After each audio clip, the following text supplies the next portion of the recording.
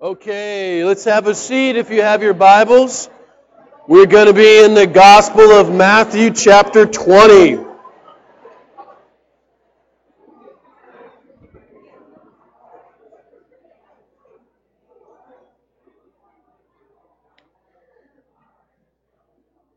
morning if you're new. My name is Sam and I have the joy of preaching a lot here.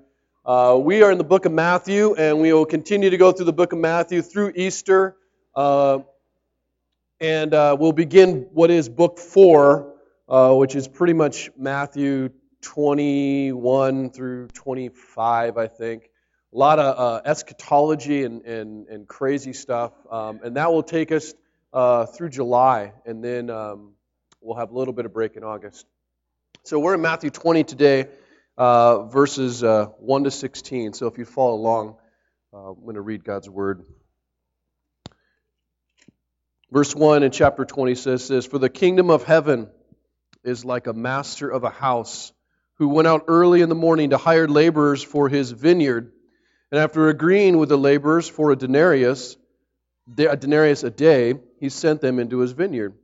And going about the third hour, he saw others standing idle in the marketplace, and he said to them, 'You go into the vineyard too, and whatever is right I will give you.' So they went out again about the 6th hour. And the 9th hour he did the same. And about the 11th hour he went out and found others standing. And he said to them, 'Why do you stand here idle all day?' And they said to him, 'Because no one has hired us.' And he said to them, 'You go into the vineyard too.' And when the evening came, the owner of the vineyard said to his foreman, 'Call the laborers and pay them their wages, beginning with the last up to the first.' And when those hired about the 11th hour came, each of them received a denarius. Now when those hired first came, they thought they would receive more, but each of them also received a denarius. And on receiving it, they grumbled at the master of the house, saying, 'These last worked only 1 hour, and you have made them equal to us who have borne the burden of the day and the scorching heat.' And he replied to one of them, 'Friend, I am doing you no wrong. Did you not agree with me for a denarius? Take what belongs to you and go. I choose to give to this last worker as I give to you. Am I not allowed to do what I choose with what belongs to me? Or do you begrudge my generosity?' And so the last will be first and the first last." This is God's Word. Let me pray so I don't mess it up. Father God, I thank you for your Word. I thank you for its power. I thank you for giving it to us, Lord, so that we could understand you. And you, though mysterious, didn't have to remain a complete mystery. Lord, I pray that you'll move me out of the way. Spirit, you will speak the words you need to speak to each of us, whether it be words of conviction or comfort. But let us all be led to the cross where we can find grace. It's in the name of Jesus I pray. Amen. Now, last week, I really believe these two stories go together, though they cross the chapter heading, which Matthew didn't put there. But they kind of go together, I think should be read together. But last week we saw a respected, religious, rich young man approach Jesus, and he was convinced of his own goodness, but uncertain of his salvation. And so he asked Jesus what last thing he needed to do to receive the kingdom of heaven, to make sure he inherited eternal life, because he was not sure. And his problem, he found out, was not a failure to do as much as it was a failure to believe, which I think is most Christians' problem, honestly. He had his Savior, and he believed in this Savior deeply, and believed that this Savior, namely possessions and money and wealth and maybe even position, would rescue him from the hell that he had created in his mind, which perhaps was poverty or insignificance. Jesus reveals that true object of his life by basically asking him to sell it, namely sell all your possessions, showing him what he really was putting his faith in, and give him to the poor, and follow him. And this young man walks away weeping, rejecting Jesus' invitation to live free, without fear, without worry, with him. And Jesus says several times at the end of this last week's passage and the beginning, or the end of this one as well, that many firsts will be lasts. He uses this constantly. Last will be first, and first will be last. And it's shocking for a people who considered power and purity and really prosperity as signs of God's blessing. And clearly, Jesus is revealing through this rich dude that his value system, or the kingdom of heaven's value system, is very different than the world's value system. The kingdom of God is not for those who are prideful enough to declare they're good and strong, but for those humble enough to admit they're weak and poor. And as the disciples watch this prideful guy walk away, weeping, unwilling, though, to surrender his stuff, what do? They consider their own sacrifices. It's kind of like when you meet a person that has a really broken story, and in your mind, quietly, without anyone knowing, you're kind of like, glad that's not me, right? Glad I'm not that messed up. In fact, I'm pretty awesome now that I think about it. And so they consider their own sacrifices. And Peter, speaking for them all, says this at the end of 19. See Jesus? As if Jesus doesn't know. See Jesus? We, unlike Cryboy over there, have surrendered everything, he says. We've surrendered everything, Jesus. What's in it for us? Now, at the end of 19, Jesus gives a very gracious answer. He's very kind to him. And he tells them that they'll be rewarded. But now, he's going to challenge them just as he challenged the rich man. He challenged the rich man about his pride in possessions, and now he's going to warn his disciples about taking pride in their sacrifices, in their work. These two stories go together. Because just because someone has surrendered all their possessions for Jesus doesn't mean they've actually surrendered their heart to him. And we have to be careful. In other words, I think just like the story, if you're familiar with it, or the parable of the irreligious prodigal son and the religious older brother, these two stories tell kind of the same story from two different ways. They're basically two ways to avoid God. Being really bad or being really good. The irreligious typically will try to avoid relationship with Jesus, like the rich man here, by living according to their own rules and making other things or themselves saviors. But the religious do the same. They avoid relationship with God by living out what they think are the good rules and doing good things, and then earning their salvation, believing that they're owed for what they've done. So I think for that purpose, Jesus tells a story of a master to his disciples, because the rich man's gone at this point. And it's for anyone who claimed to be a Christian. And it's a story, it's pretty simple, just to summarize it for you, of a master who hires workers to bring into the field to bring in the harvest. And he hires the first workers at 6 in the morning. Goes to the marketplace, hires them, and they work a full day under the sun, which would be till about 6, so 10, 12 hours. He then, as they go out at 9 a.m., he hires more workers. And he hires more workers at noon. And that's the hottest part of the day, right? 1 o'clock to about 5 o'clock. And at 5 o'clock, he hires another group of guys. Each wave of laborers, beginning at 6 a.m., works a little bit less. The first guy is obviously working more, and then the 5 p.m. guys work about an hour. And at evening, so that'd be about 6, the master calls them all in, and he begins to pay them, beginning with the 5 p.m. dudes. Story wouldn't work if it was the other way, because the guys at 6 a.m. wouldn't see what's going on. He starts to pay these 5 p.m. guys and gives them a denarius, which is a full day's wage. Then they pay the guys at noon, full day's wage.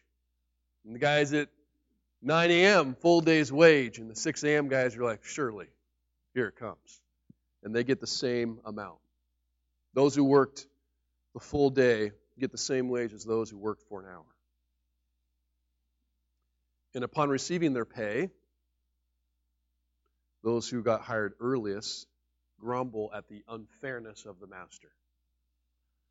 Even though, think about it, they were chosen while others were not to begin with, they feel ungrateful. Even though they were employed in meaningful work, they feel cheated. Even though they agreed to the day's wage, they feel entitled to more. Ungrateful, cheated, and entitled. Now, many of us actually, I think, identify with the workers. I think the average person would read this and go, man, he should be ticked. That's the natural reaction for us. That is unfair. If that's not your natural reaction, I don't know what's wrong with you, because that's the natural reaction. Should be. If you put yourself in that situation that, of a job like that where some guy, got hired at the end of the year and you worked a full year and he's like, here's your $50,000 for the year, and like one guy worked a day, like here's your $50,000 for your day, you'd be like, what? What's going on? And here's why. We identify with the workers because guess what? We're always focusing on our work. Even as Christians. We're always thinking about ourselves. Our natural bent is to be like the rich man who came to Jesus. And what do I have to do? And this is why the workers are ticked, because they're only thinking about their work. Look what I did. Look what I've done. We make the parable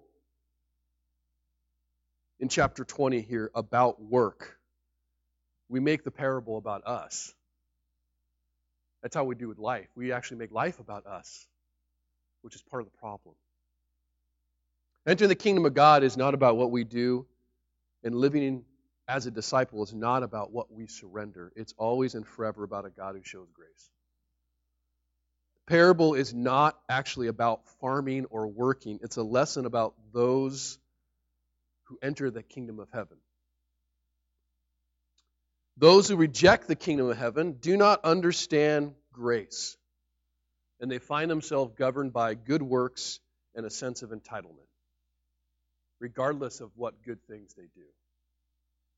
And those who receive the kingdom of heaven receive grace, and they have an overwhelming and governing sense of humility and deep sense of gratitude. Depending on our response to the workers, and as I was reading this, I think many of us may be a little more under law in our thinking than we are under grace. If we were tempted to look at the situation, the workers would go, yeah, that is unfair. You may be functioning under a misunderstanding of grace. The story isn't about the workers at all. It's about the master. And watching what the master does, not what the workers say or do. See, earlier in Matthew, there was a familiar passage or a similar passage that talked about harvests and workers. It was in Matthew 9, if you remember, and it said the harvest is plentiful, but the laborers are few. And we often stop there and go, yeah, we need to get out into the harvest. We read the rest of the verse, so it says, therefore pray earnestly to the Lord of the harvest to send out laborers into the harvest. See, even that verse, we are tempted to focus on the laborers when it's actually emphasizing asking the Lord to do something, not us. You see how we read the Bible, we read it in such a way like, yeah, I got to do something. And there are certainly passages that call us to do, but there's a lot more passages that call us to depend on the Lord to do. The subject throughout this entire parable is not the vineyard or the vineyard workers or the master. It is, the master of the vineyard, namely God. And even though the disciples in this world compared to this rich man are last, they're not going to become first by doing or surrendering more. They're going to enter the kingdom of heaven not because of the good works they have done, but because they have a good Lord.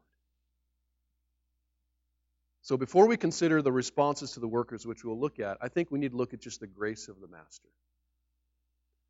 So let's begin in what the master does. The master chooses by grace. It says, for the kingdom of heaven is like a master of a house who went out early in the morning to hire laborers for his vineyard, and after agreeing with the laborers for denarius, he sent them into his vineyard. So the master is the focus of Jesus' parable. The master rules. It's his house. The master owns. It's his field with his harvest to reap. The master initiates. He is the one that goes into the marketplace and takes the first step. He went out, it says, to find the workers. He goes to where the men are. The men do not come to him. The men are not even looking for him. The men are not even aware, perhaps, of the field or the master. He comes and finds them. They're not standing at the job board in town. They're not wandering the countryside looking for the fields that are full and ready to be reaped. They're standing doing nothing. The master finds them and he graciously chooses some to work in his field. Irresistibly so, because they have nothing to do. So if the master says something, you want money? Heck yeah, they're going to respond. He doesn't invite everyone onto his field to work, but he does invite anyone who does come to work. No one just wanders onto the field to work. It's by invitation. We later see that he returns several times during the day and he calls more workers, invites more workers, calls more workers. He invites more workers at 6 a.m., at 9 a.m., at noon, at 5 p.m. And at first you think, well, the 6 a.m. early bird dudes, he gets the prime workers, right? Maybe they had an inclination. Maybe they were at the job board. But certainly the guys at 5 p.m. who said themselves, no one wanted to hire us. Now, who knows why they didn't want to hire us? Maybe one of them had a peg leg and he didn't walk in the field very well. Maybe they were blind. Maybe they were whatever. No, they were unemployable. No one wanted them, and guess who picked them? The workers that no one wanted. The master goes, perhaps they're too old. Perhaps they're too young. Perhaps they're just too inexperienced. But by grace, he chooses all kinds, all ages, all hours of the day. Now, Jesus began the parable by saying that for the kingdom of heaven is like. So this isn't just a story of like how to be a good employer, of which it certainly, I guess, could be used that way, but that's not Jesus' intent here. This is about the kingdom of heaven.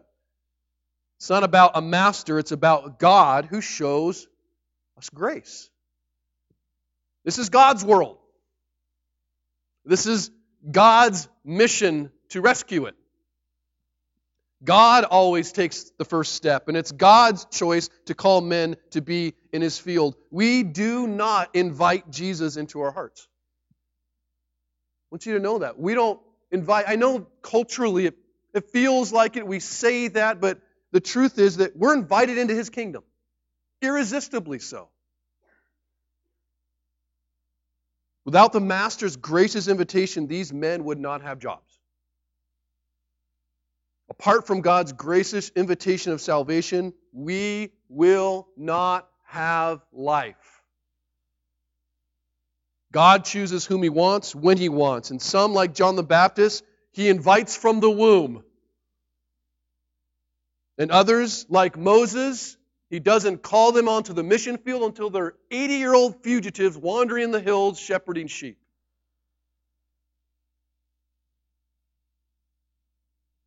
God employs the world's unemployable. God is intending to use you, whether you are young or old or inexperienced or broken or whatever. God is going to use you.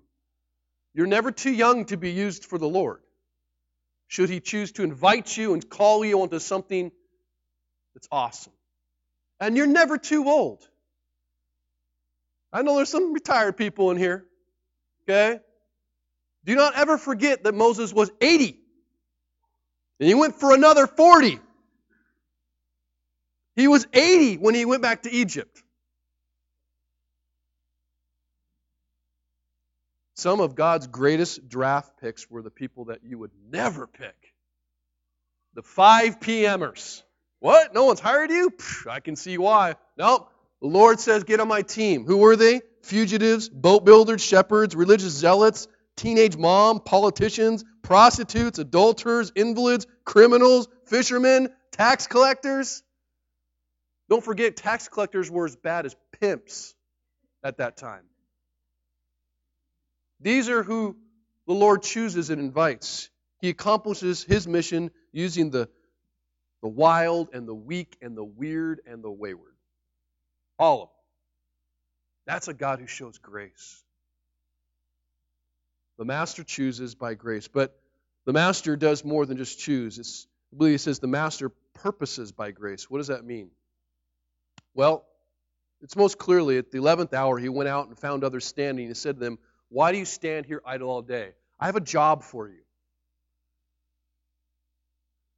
The Master doesn't hire men so they can just stand in his field. Look at my workers standing there. Nice, huh? Got lots of them. He hires them to work. He takes them from standing still to doing something. The invitation of the Master is not to be called a worker. It is a call to work for Him. In His field, on His crops. Before the Master invited them to work in the field, they were standing in the marketplace all day doing nothing. Their goals in life were simply to pursue whatever pleasure they had in the moment or to avoid pain. That was it. They were wasting their lives. They had no meaning. They had really no joy because of that and no hope. Probably very little security. The 16 hours between morning and night were speed bumps between getting up and laying down in their beds. That's it. And as attractive as that kind of life might sound to those of us who work too much, the truth is that kind of life without meaning is maddening. That was made no more evident than the 2008 recession when so many men lost their jobs and many just kind of went bonkers because we're designed to work. It's grace. By grace, these men now, because they're employed by the Master, have something to accomplish. They have a direction. They have a purpose. And even though they are blessed, think about this, even though they are blessed in that, ultimately, their job is to make the Master greater. They're working His field to get His crops that He can sell or use how He wills. Their job is ultimately for Him, even though it blesses them. So we know this isn't just about work, so consider God's gracious call to those who would follow Him. According to Matthew, if you remember, when Jesus first called His first disciples, they were fishermen. It was not a call to come, hey guys, come bow at the altar, come pray this prayer, come just be gooder than you are. It was a call to work. He tells these fishermen that they're now going to be catching men. He's going to use who they are and how they work to work for Him. His invitation to work is for His mission, which is for His glory and grace to more people. In other words, the Lord's call, His gracious choice, if you will, His invitation is for a purpose, and that purpose is not for us. It blesses us, but it's for Him. We are not just given a new identity and said, hey, I'm a Christian now, and then to stand idly by. We are called Christians and then called to live on His mission, work on His mission, serve on His mission, at His pleasure, for His greatness and our joy. He doesn't say to his fishermen, follow me and I'll just save your souls. He says, follow me and I'll empower you to save the souls of others. I want you to think about this simple statement for just a second. Our salvation is not primarily for us. I've said this before when I talk about evangelizing, because people have a lot of pressure about evangelizing. Oh gosh, I don't want to do that because I'm going to be embarrassed or I'm ill-equipped. We're always thinking about us. And I'm not even necessarily thinking that as we evangelize or proclaim the glories of our Lord and the story and the gospel of Jesus Christ, it's not even for them. It's for Him primarily.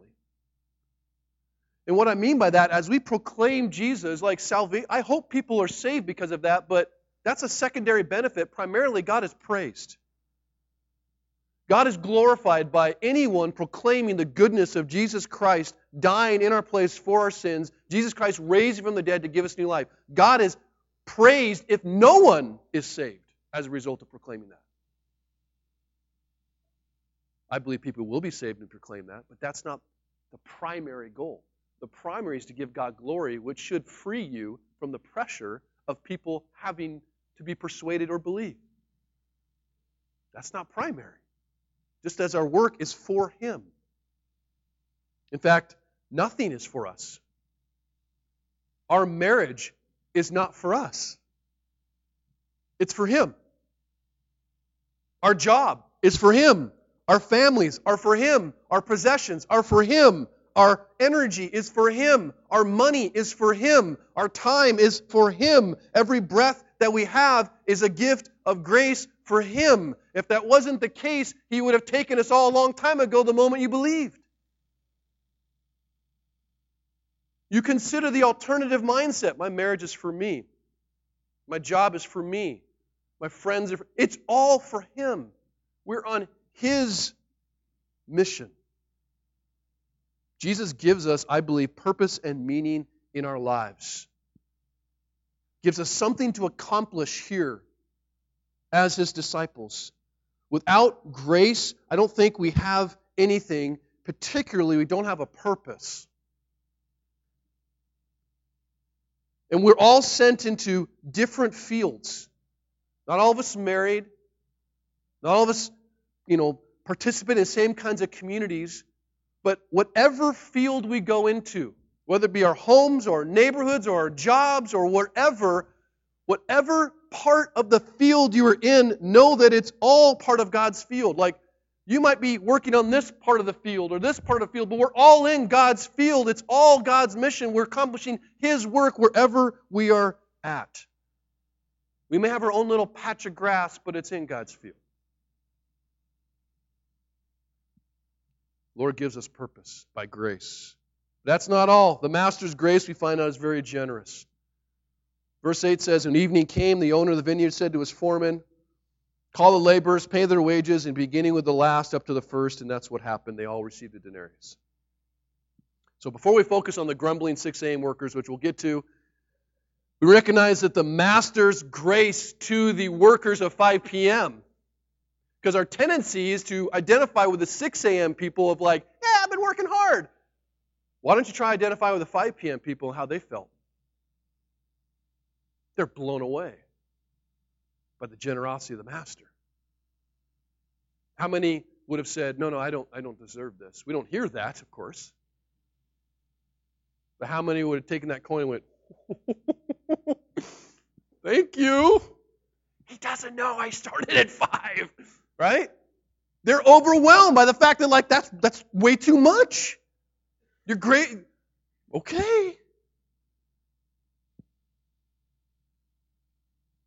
The Master is generous. And Jesus tells the parable in such a way to make sure that the 6 a.m.ers see the 5 p.m.ers get paid. Otherwise, it would be like, you pay the first guys, they leave. They don't know what happened. They know what happened. They're watching. The Master is generous, and though He is generous to all of the men, those who know they deserve it least recognize the truth the most.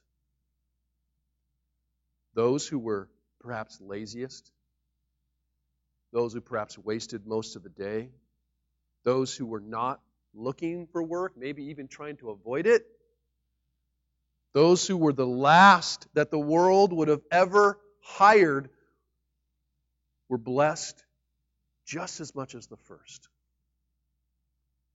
The master gives them more than they earned, more than they expected, more than they deserved. And what about God's grace to us? Though, as I said, we're apt to identify with those who work hard and long all day, we probably need to more identify with those who get more than they deserve. There's some awesome truth. I need you to understand that, and I say I need you to understand, I just want to share, because I don't know if I fully understand it yet. That God doesn't deal with us according to the quantity of our work or the quantity of our faith. In other words, it doesn't matter how much you do. But I also need to understand that God doesn't even deal with us according to the quality of the work we do or the quality of our faith. Like, we assume that the work that was done, well, it might have been less hours, but I bet it was good work. I don't think we realize that even the good work we do falls short of the glory of God. And we're apt to believe, like, I have faith, but my faith isn't that great. It fails a lot. Like, praise God that He doesn't deal with us according to the quality of our faith.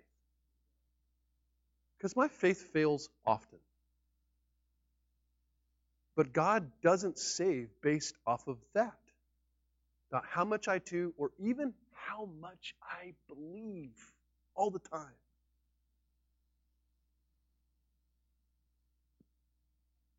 He deals with us not according to the quantity of our faith or the quality of our faith, but according to His glorious and generous grace.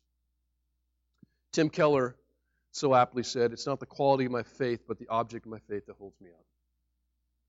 It's not the quality of my faith, but it's the object of my faith. And even though I am not saved by my work, and the quality of my work doesn't really impress God, it matters to Him. It still matters to Him. Dare I say, God delights in my work, as deformed and broken as it is. That I'm saved not just based on the work of Jesus. He takes my work and does something to it. He purifies it. He not just purifies my heart, He purifies my efforts. So as I make mistakes trying to do work for Him, trying to work in His field, and maybe I work too slow, maybe I get distracted sometimes, maybe I just do it wrong, He still goes, well done. I mean, you totally missed a huge chunk of crops here, and it's really like an S shape, but, well done. Does that bring you joy? Like a father who comes and his son brings him up, like, son, draw me this picture. Brings a picture like, oh, this is awesome. That's how He views our work. He does something to our work. He sees our work differently. So why depend upon it, right? Because it's going to fall short. Those who surrender their lives, I believe, leave everything for Christ, and they certainly are rewarded as promised. But if that rich man, because the disciples, He tells them, like, you guys have surrendered a lot. And they did. They surrendered a tremendous amount. And eventually, their lives for the Lord. And the rich man walks away and they go, you won't give up anything. But know this, if that rich man who refused to surrender is invited at the 11th hour, he's getting it all. He's getting it all. And we should hope for that. We should not stand in pride. And this is what Jesus is warning. Don't stand in pride at the rich man crying. and go, should have sacrificed. Look what I'm getting. We don't stand in pride. We look with compassion, and we hope in love that He will turn, that He will surrender not just his stuff, but his heart to the Lord. And if it's on a deathbed, praise God. When we understand how good God is, how great He is, how generous and gracious He is, that kind of undeserving grace, because we view ourselves as the 5 p.m. dude, that when those who have wasted their lives are transformed in a moment, we will not be moved to jealousy, but joy. We will be joyful. And if you're not joyful, you don't understand grace. You don't understand grace.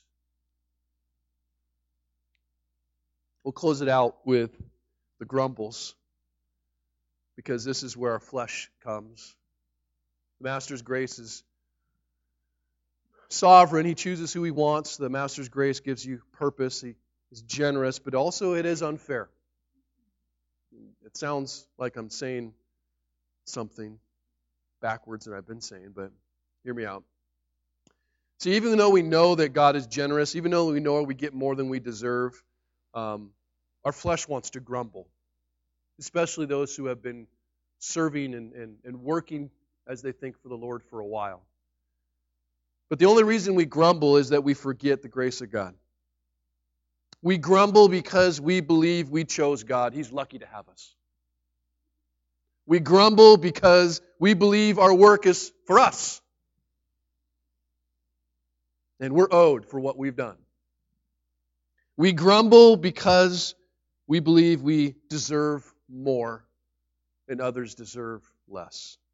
We grumble because we forget and misunderstand the grace of God.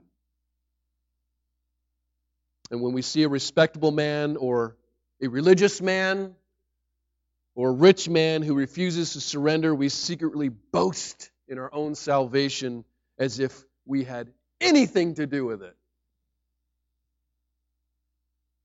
And then when that same respectable, religious, and rich man repents, we grumble like the prodigal older brother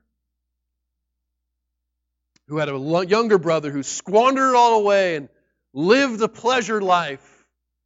And then when he returned, his dad's like, "Let's party! He's home!" And the older brother's like, "What?" Here's what he said. Interesting that it takes place in a field as well.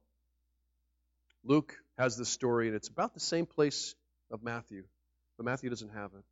Luke 15, it says, "Now this older son was in the field, and he came and drew near to the house, and he heard music and dancing. And he called one of the servants and asked, 'What's going on? What do these things mean?' And he said to him, 'Well, your brother's come at 5 p.m., and your father has killed the fattened calf because he received him back safe and sound.' But he was angry and refused to go in. His father came out and entreated him, but he answered his father, 'Look, these many years have I served you. I've never disobeyed your command, yet you have never given me a goat that I might celebrate with my friends. But when this son of yours came, who has devoured your property with prostitutes and wasted time and stood idle in the marketplace doing nothing for how long? As I worked in the field? You killed a fattened calf for him. You're throwing a party.'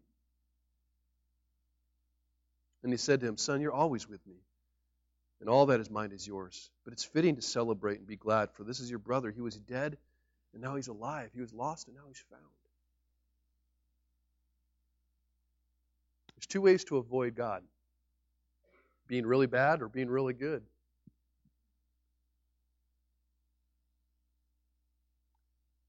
Like the 6 a.m. workers who cried out, "It's not fair!"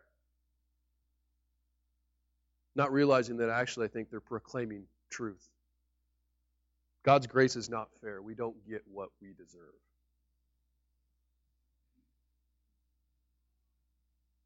If God or the master were to give the workers us what they deserve, the master would have left them idle in the marketplace with nothing to do. In truth, we deserve poverty. We deserve purposelessness. We deserve punishment. We deserve to be left alone in our rebellion. And yet, God is gracious.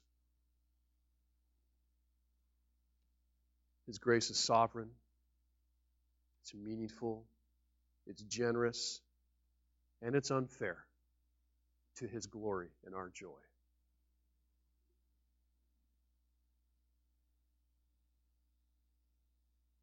His grace only seems unfair in the negative way if you seem to believe that the quality or the quantity of your work is good enough. The truth is, the disciples or anyone doesn't go from last to first because of their good work. They go because they have a good Lord. God's commitment to us is not based on our faithfulness, it's based on His. And the only reason that anyone is invited into His kingdom is because God is not fair. He doesn't give us what we deserve. And the only right response to a God of that kind of grace and unfairness is humility and gratitude. Truly, we are saved by works, just not ours. Someone else's. Our salvation doesn't come from doing good work or avoiding bad work, but from trusting the perfect work of Jesus Christ for us, the one who was first and became last so that we could be first with Him. And when you behold the grace of God in the face of Jesus Christ, you are changed. When you look at grace, you are changed. Through the cross, pride gives way to humility, idle wandering gives way to mission, entitlement gives way to gratefulness, and jealousy for your own salvation gives way to joy in the salvation for others. When you behold the grace of God, everything is changed. And I'll close with a verse out of Titus. It says this, "For the grace of God has appeared." On to that. The grace of God has appeared. What does that do to us when we look at that grace? Bringing salvation for all people, training us to renounce ungodliness. Grace trains you to renounce ungodliness? Yes. You stop being good, you start looking at good, and you become good. Trains us to renounce ungodliness and worldly passions and to live self-controlled, upright, and godly lives in the present age, waiting for our blessed hope, the appearing of the glory of our great God and Savior Jesus Christ. That's what grace does, but in more. Who gave Himself for us to redeem us from lawlessness and to purify for Himself a people for His own possession who are zealous for good works. See what grace does? Causes us to renounce ungodliness and do good works. But it starts with grace. Looking at our undeserved favor from our Lord. How He chose us and gave us purpose. How He gave us more than we deserved and didn't give us what we did deserve. That will change us. And for the rich man, perhaps you're here.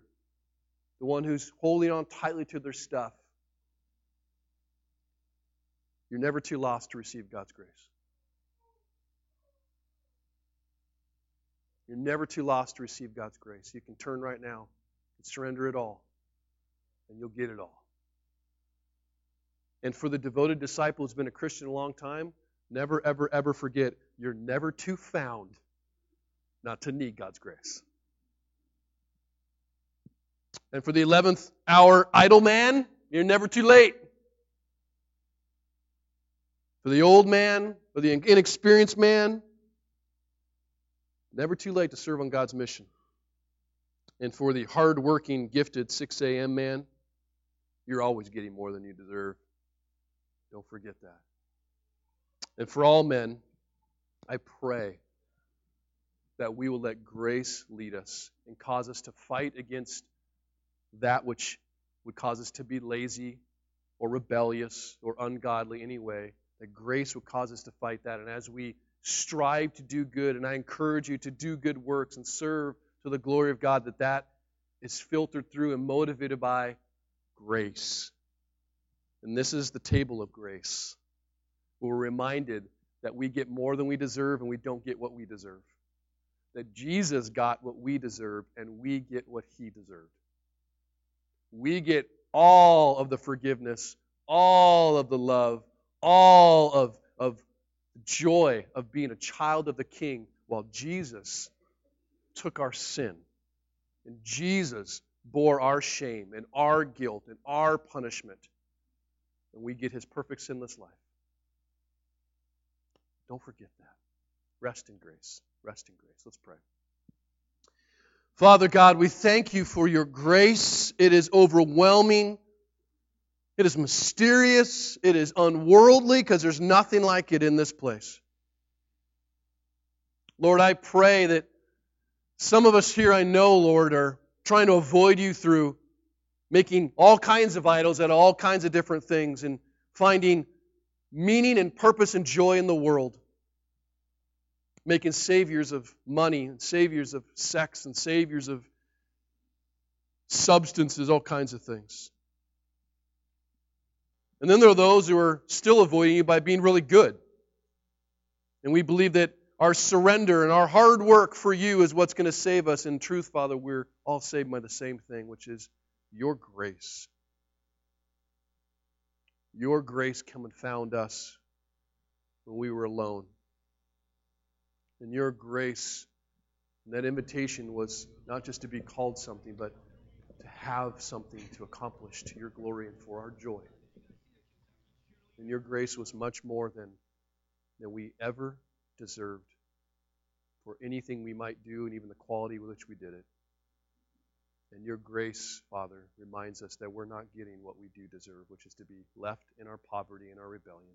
Thank You for not leaving us there. Thank You for loving us. Thank You for sending Your Son. And I pray that grace will well up in us in a way that is different than when we first came in today. It's in the name of Jesus we pray. Amen.